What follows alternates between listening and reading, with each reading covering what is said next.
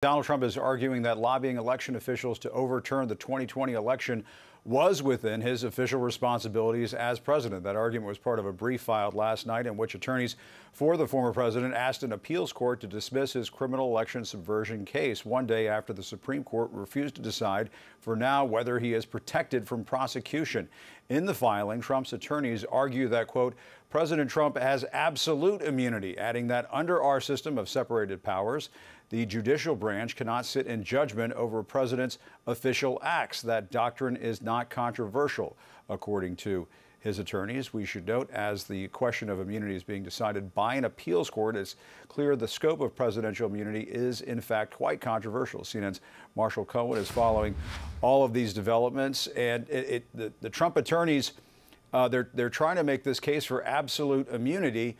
What chances does that stand to have in the courts? That's going to be a tough argument to make. It's a tough argument, Jim, because no president in our history has ever been granted this level of sweeping immunity. You just mentioned one of the key arguments from Trump's attorneys, that everything he's accused of doing in this election subversion indictment actually was an official action that he took as part of his responsibilities to the nation. Some of Trump's allies, like Mark Meadows and Jeffrey Clark at the Justice Department, have made similar arguments in other cases, and they have been rejected. And it will be interesting to see if Trump can somehow convince the judges on the D.C. Circuit Court of Appeals that these were part of his official duties to overturn an election. Let me read for you another quote from their filing. It came in very late last night. Quote, in the 234-year tradition of not prosecuting presidents for official acts, despite ample motive and opportunity to do so, provides powerful evidence that the power to do so does not exist. They're saying that because no one's ever done this before, you can't do it now. Of course, that same argument could be turned on Donald Trump because no one's ever tried to overturn an election before. And also, Jim, another part of their argument is that because of impeachment, and specifically his acquittal in his second impeachment, that closed the door to any prosecution. Let me read for you another quote from this filing. Trump's lawyer said, quote, before any single prosecutor can ask a court to sit in judgment of the president's conduct, Congress must have approved of it by impeaching and convicting the president. That did not happen here. Look, Jim, these are novel arguments. We are in a novel situation, and it will be up to the D.C. Circuit Court of Appeals to decide. Quite a novel situation indeed. All right, Marshall Cohen, thank you very much. Really appreciate the reporting today. Let's discuss with CNN legal analyst Norm Eisen, who served as special counsel to the House Judiciary Committee during Donald Trump's first impeachment trial.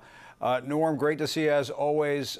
Trump claims he has absolute immunity. That legal argument so far has not convinced the courts. I mean, if presidents have absolute immunity, I suppose, why did Ford ever pardon Nixon? I mean, you know, I don't I mean, how is it that they can just argue they have absolute immunity?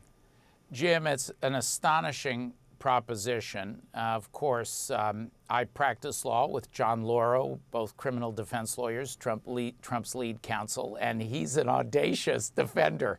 But John has outdone even himself here. If presidents had absolute immunity, Jim, a presidential election would become a stampede for the criminally minded so they can get to the Oval Office. It's not just election overturn. Where would it stop? They could do bank robberies, kidnappings, murders. That is inimical to American law. There's no hint of such absolute immunity anywhere in our Constitution, our history, the prior cases of the Supreme Court. As you point out, if Trump's arguments were correct, Richard Nixon would have refused to resign because he wanted to take advantage of his absolute immunity and take his chances that Congress would acquit him. So it is not going to work. But, Jim, it's not about winning. It's about running out the clock. Right. And, you know, they throw another, filing at the judges and say, OK, let's talk about absolute immunity. It eats up more time, which is always key to Donald Trump. And Norm, Trump's lawyers also claim he can't be prosecuted for election interference because he was never convicted by the Senate.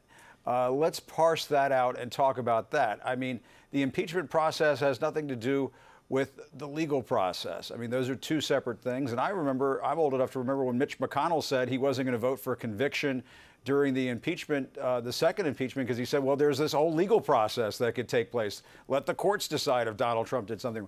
It can't be both.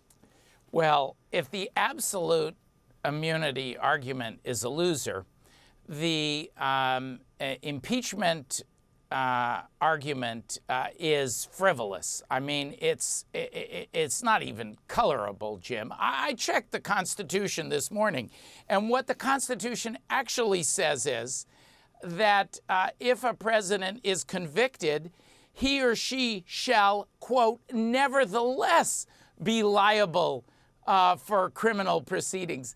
Nevertheless is not the same as only if they're convicted are they liable. So they're turning the Constitution upside down here.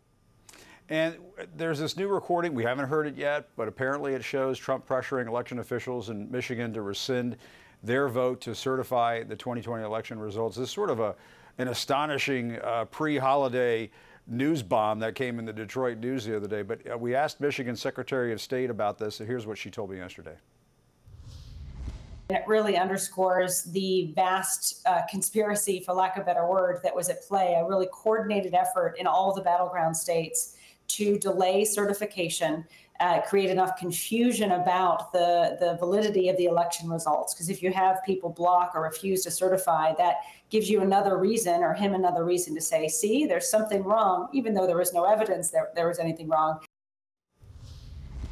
Yeah, Norm, what do you make of the prospect that the special counsel, Jack Smith, is really kind of compiling evidence of a larger conspiracy and more detailed conspiracy than the public really had a sense of in the immediate aftermath of the 2020 election on January 6th?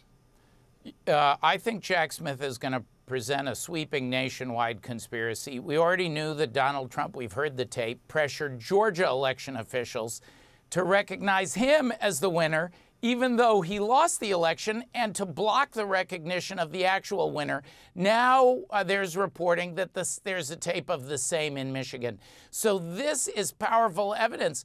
That is the essence of what Smith has said. The crimes of Donald Trump are an elaborate set of nationwide alleged acts to frustrate the legal winner from taking office, Joe Biden, and instead for Donald Trump to hang on to power even though he lost.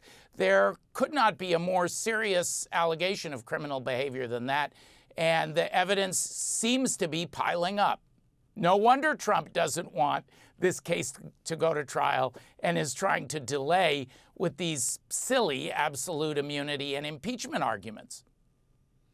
Right. If you're claiming you have absolute immunity, it doesn't matter how big the case gets, how large the mountain of evidence gets. If you have absolute immunity, it's absolute. Amazing stuff. All right, Norm Eisen, thank you so much for coming up on this Christmas Eve. We really appreciate it. Good to see you. Have a wonderful holiday, Jim. You as well.